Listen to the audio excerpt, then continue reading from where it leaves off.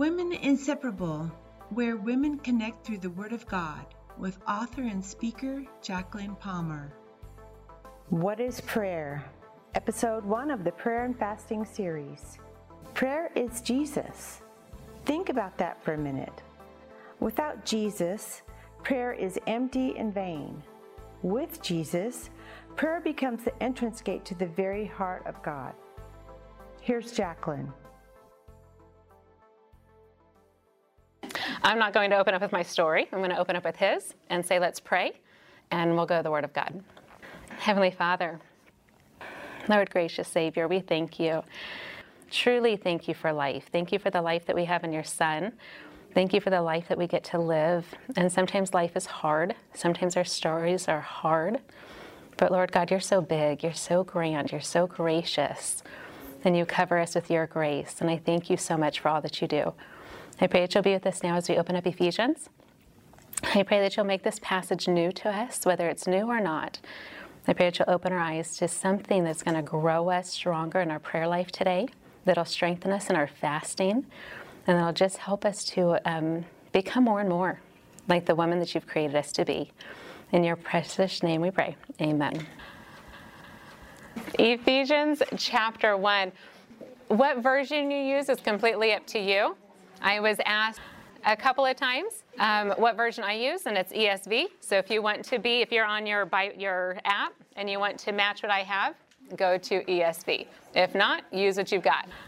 Ephesians chapter 1. It starts off with Paul introducing himself, as all of his letters do. He's an apostle of Christ Jesus, according to the will of God. I love that he introduces himself according to the will of God. He knows his place. That's vital. He says, this book is written to the saints who are in Ephesus and to those that are faithful in Christ Jesus. Will you please enter your name there? This letter is personal. This letter is for you.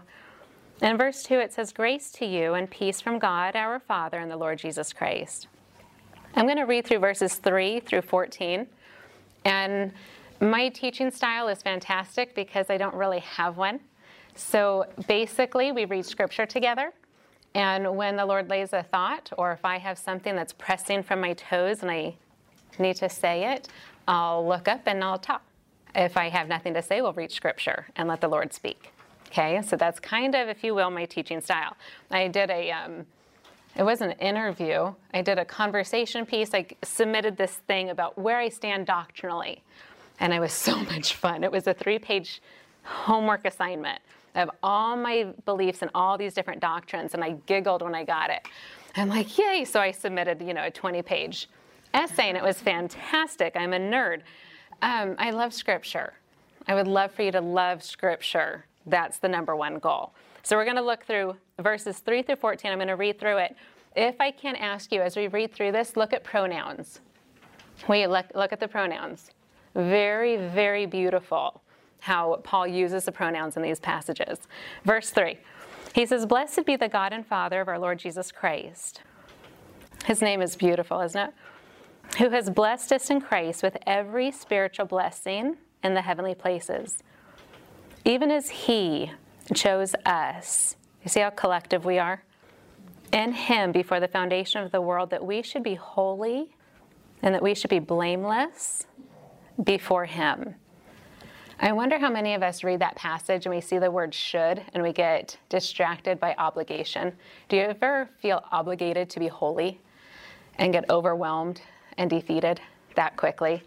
And you're like, I know my story. I'm failing in my should ability of being holy.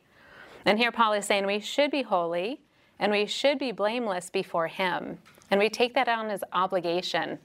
And we take that on as weight, and we take that on as failure, because in and of ourselves, we can't. We know that. We know our past. We know today. We know what happened today. And we're like, holy, my name? Don't think so. But here's the beautiful thing when you read Scripture. You can step away from a couple of words, and look at the whole context. So if you look at this whole, looking back at the beginning of verse 4, it says, even as he, God, chose us collectively in him before the foundations of the world were even created. He chose us to be holy. He chose us to be blameless. So it's not an obligation, it's not a weight, it's you are chosen to be holy. Do you feel that weight gone? You are chosen to be seen as holy. That's who you are. Weight's gone. You are chosen to be blameless in the eyes of God before the foundation of the world was created. You are chosen to be blameless. You. And you can breathe just a little bit more. Do you feel that? Do you love the fact that obligation goes away, that guilt goes away, that chain of being or of producing goes away because you are? That's beautiful. That's collective. That's us. It continues. He says, in love, he predestined us for adoption. Adoption to himself as sons through Jesus Christ, according to the purpose of his will. That's you. Predestined on the very mind of God Almighty to be his. And I don't know your story when it comes to parents. I don't know your story when it comes to adoption, but I know my story. I know my physical story, and I know my spiritual story. My spiritual story says I have a dad. His name is God. I met him when I was 3 years old, and he's never failed me. I have been a child of God since I was 3 years old, adopted as his son, as his daughter. It's a beautiful thing. In verse number 6, let's go to 6. He says, to the praise of his glorious grace, with which he has blessed us in the beloved. See those pronouns, how beautiful and how strong those are. In him we have redemption through his blood. We have redemption in his forgiveness of our trespasses. Does this go back to that original verse of being holy and being blameless? And sometimes we think of that forgiveness of our trespasses and we think, but my trespasses. Do you remember your trespasses? And do they stop you from clinging to this verse? I ask this question because I ask myself this question. And there are different seasons in my life that I'm like, oh, no, that's tough. It's tough. Because Satan's like, let me tell you something. And you're like, I don't need you to tell me because I know the truth. Speak the truth out loud. What truth are you going to speak out loud? This verse. In him we have redemption through his blood. We have the forgiveness of our trespasses. We are in his arm, in his hand, on his mind, according to the riches of his grace. Verse 8. Somehow it doesn't stop. It keeps growing. It gets bigger each verse. Verse 8, it says, which he lavished upon us in all wisdom. Can we say amen to wisdom? Am I the only one begging God every day for wisdom and discernment? He lavished wisdom and insight, making known to us the mystery of his will. That's powerful. It says, according to his purpose, which he set forth in Christ. And look at verse 10. In Jesus Christ, we see a couple of times in these verses, and the words purpose and will and plan, right? It's kind of ongoing, the purpose, the plan, the will. It's an ongoing thought process going on. And it's all through Jesus Christ, set before the foundation of the world. In verse 10, he says, through Jesus Christ, it is the plan for the fullness of time to unite all things in him, things in heaven and things on earth. This verse has been blowing my mind this week. We talked about this last Thursday on the fullness of time. Last Thursday in our country was a tough day for our country. There's been a couple of days that have been tough for our country. Thursday was a tough day for our country. And for a week, I'm studying Ephesians 1 and getting ready for Thursday's Bible study to record with a mic and all of that. And I'm telling God, we're doing what is prayer, right? The study is what is prayer. And I wanted to do the Lord's Prayer. That's powerful. God, that makes sense. And he's like, no, Ephesians 1. So I had a discussion with God. On the side, I'm studying the Lord's Prayer. And in prayer, I'm studying Ephesians 1. This is how This is how I work with God. Just on the side, just in case, And I'm going over Ephesians 1 all day, all night, and listening to it and reading it, studying it, meditating on it, eating it. And the whole week I'm like, God, Ephesians 1. I don't get it. Ephesians 1. And then Thursday morning happened. Wednesday night happened. And America woke up kind of sad, kind of lost, kind of broken, praying for wisdom, praying for discernment. And it hit me as I'm on my knees Thursday morning in prayer for our study, fullness of time. We are living in the fullness of time. Time started when God created the heaven and the earth, right?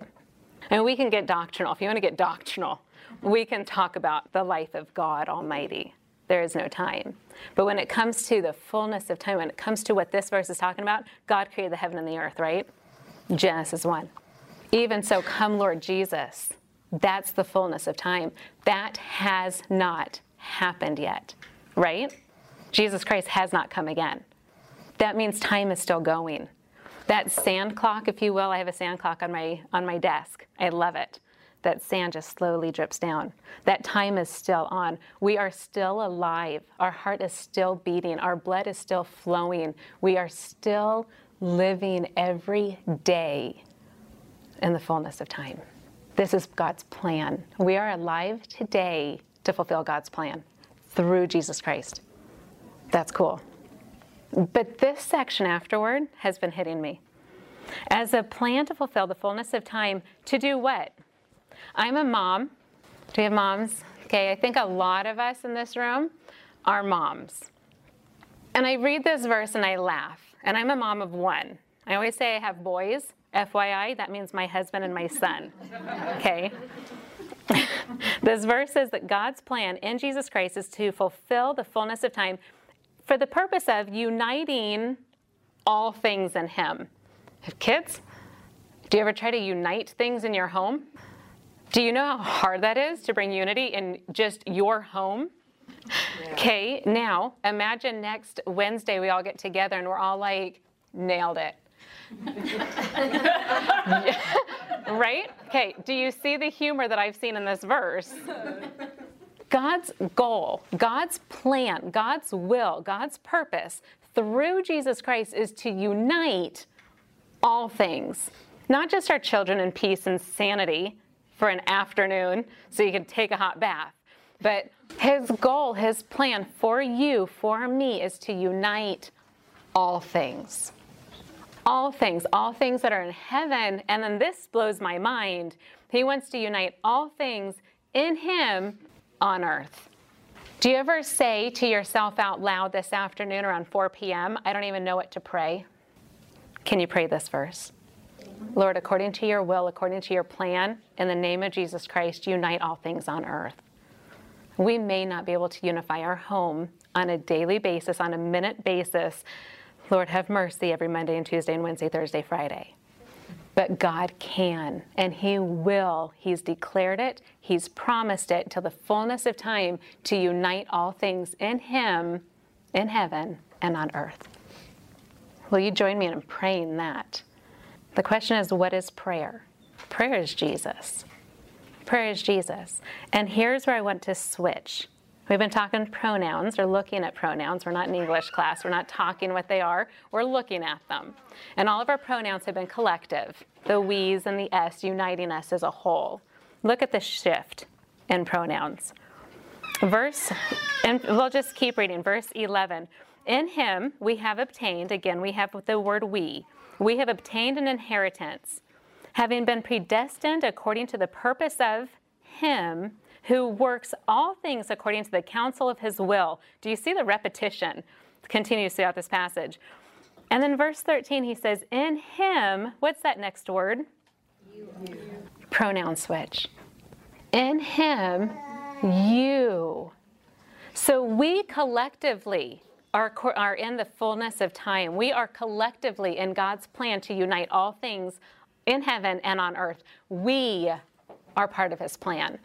But you have to do something, don't you? You have to. And this is where prayer comes in. This is where the answer of what is prayer? Prayer is Jesus. Prayer has to start somewhere. A relationship always starts somewhere. Suzanne opened us this evening and said, there's a lot of faces in here I do not know. I'm going to meet a lot of friends. You know how you do that? You put on name tags and you say, hi, this is my name. Verse 13, it says, in him you also, and listen to the beauty of this passage. And if you have a pen and you want to write notes, I have passages for you to make this verse real. Make this verse real. In him you also, when you heard the word of truth, and then it has a little phrase defining what the word of truth is. The word of truth is the gospel of your salvation. Pronoun is still focusing on you. So the question is, have you heard the word of truth? Do you know the gospel of salvation? If you don't, will you this week read Matthew 27? It's a long chapter. It's a powerful chapter. Read Matthew 27 and also read Matthew 28. Because Matthew 27 will put you in tears. But Matthew 28 is what we stand on. Yes, Jesus Christ came. He is the Son of God. He chose humanity. He chose to live and relate to us. That's amazing. He chose the cross. He chose it. He chose to die. Everybody does. We've heard this. Everybody dies. So if Jesus' life as the Son of God came, took our sins, died, end of story, do you feel guilt sitting on you a little bit? Like Jesus' love was so big that he died for me. Oh, he died for me. I personally would take that on as guilt. Like, oh, somebody died for me. Oh my gosh. I need to do this and this and this and this and this. And I need to make this better. I need to stand tall and be a better, good Christian girl. And I need to make up for that person dying for me. But then Matthew 28 happens. Jesus died. Jesus was buried. But 3 days later, Jesus rose again, conquering that sin, conquering death, conquering the grave, conquering all those chains that weigh us down, that heaviness that sits on us, gone. Jesus rose again. He is alive and living today, seated where he belongs, at the right hand of the throne of God. That's Matthew 28. That's what we stand on. Our Savior died, yes, but he rose again. That's what separates. We're not a religion. We don't study the Bible because we're good Christian girls. Our Savior rose again. That's why we study our Bible. What is prayer? Jesus. When he rose again, he said, here's God. Let me introduce you to him. He's my Father, and because of me, he's your dad too. Think about that. That makes Jesus your brother. Your brother is Jesus Christ. And sometimes we feel alone. Don't feel alone. You've got God. You've got a brother in Jesus Christ, and you've got sisters. I don't know anybody in this room. That's okay. In him you also, when you heard the word of truth, Matthew 27 and 28, the gospel of your salvation, and you believed in him. These are powerful verses. Romans 10, verses 9 and 10. Read those verses. Have you ever said with your mouth, God, I believe that your Son came to earth, died on the cross, rose again for me. God, I believe he is my only way to heaven. God, I want to be yours. I believe in the name of your Son, Jesus Christ. Have you ever? Romans 10, 9 and 10 says that if you believe in your heart and confess with your mouth that God has risen him from the dead, you're saved. That quick. Isn't it beautiful? It takes off all that pressure of, oh, Jesus died for me. I need to do all of this. No, Jesus rose again. I believe.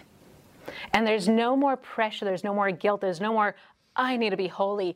I need to be blameless. You're washed free. You believe on the name of the Lord Jesus Christ, God sees you as holy. God sees you as blameless. That's who you are. That's beautiful. That's Romans 10, 9 and 10. That's prayer. That's Jesus. The verse 13 ends with this. In him you also, when you heard the word of truth, the gospel of your salvation, and believed in him, you were sealed with the promised Holy Spirit. Here's your passage. 1 Corinthians chapter 2. Do you know the Holy Spirit? Do you? I was raised in church. I didn't know the Holy Spirit until I was older. Holy Spirit was a little taboo growing up. I see some nods like, oh, I know that. I didn't know the Holy Spirit. I knew God. He was my dad. He held me my whole life. I fell asleep talking to God like I was writing in a journal. I'd cry, I'd laugh, we'd remember everything all day. We'd have a good time every night. I still fall asleep talking to God. I wake up talking to God. He's my dad. Jesus, I know him. I received him as my Savior. Jesus is my Savior. The Holy Spirit, I didn't know. I was told, don't disobey the Holy Spirit. Don't quench him. Don't grieve him. King James words. So I'm like, okay, there's always like that distance between the Holy Spirit. Like if I know the Holy Spirit, my hand's going to start flying everywhere. That's like kind of my mentality. And then I became an adult, and something like it like hit me. The Holy Spirit is freedom. And I cried. I'm 33 years old, and I'm learning for the first time freedom. I don't have to hold on to the law. I don't have to hold on to rules. I don't need to hold on to man statements of what's right and what's wrong. I'm free because the Holy Spirit is in me telling me, Jacqueline, this is what I want you to do today. Okay. And what the Holy Spirit tells me is going to be different than what the Holy Spirit tells Julie, and that's beautiful. So now Julie doesn't have to be Jacqueline, and I don't have to be Julie. Freedom. It's the Holy Spirit. When you receive Jesus Christ as your Savior, verse 13 gives us God, Jesus, you're sealed with the promise of the Holy Spirit. If you don't know the Holy Spirit, study 1 Corinthians 2. FYI, if you know Jesus as your Savior, you have the Holy Spirit in you. Meet him. Talk to him. Ask him. And then listen. What is prayer? Prayer is Jesus. Oh, dear Heavenly Father, I pray that you'll be with us today. As we stand before you, as we sit side by side together to study the Word of God. Lord, I don't know where we are in our own walks with you. I don't know if there's somebody that's going to be joining us today that has never received your Son, Jesus Christ, as their Savior. I don't know if there's somebody sitting with us today that has been walking with you, that has been studying your Word, has been claiming you as their Father for decades. Lord, I pray that you will meet us where we are. I pray that your Holy Spirit will call our name, that you'll bring us present before you. I pray salvation upon this sister that does not know you. I pray that today will be the day that she receives you as her Father receives Christ as her Savior. I pray that you'll strengthen each of us, grow each of us to where we are as we are. Build up our prayer life, I pray. Teach us how to pray, why to pray, and when to pray. And I pray that you'll help us to open up our ears to hear your voice. I pray that you'll open our heart to receive your truth. And I pray, Lord God, that we won't try to do this prayer thing without you. We can't. It's impossible. Lord Jesus, you are prayer. And I pray that you'll help us to learn that all over again. Today and throughout this series, we give this to you. In the name of Jesus Christ, we pray. Amen. Thank you for joining us. You can find us on Telegram at WI Online.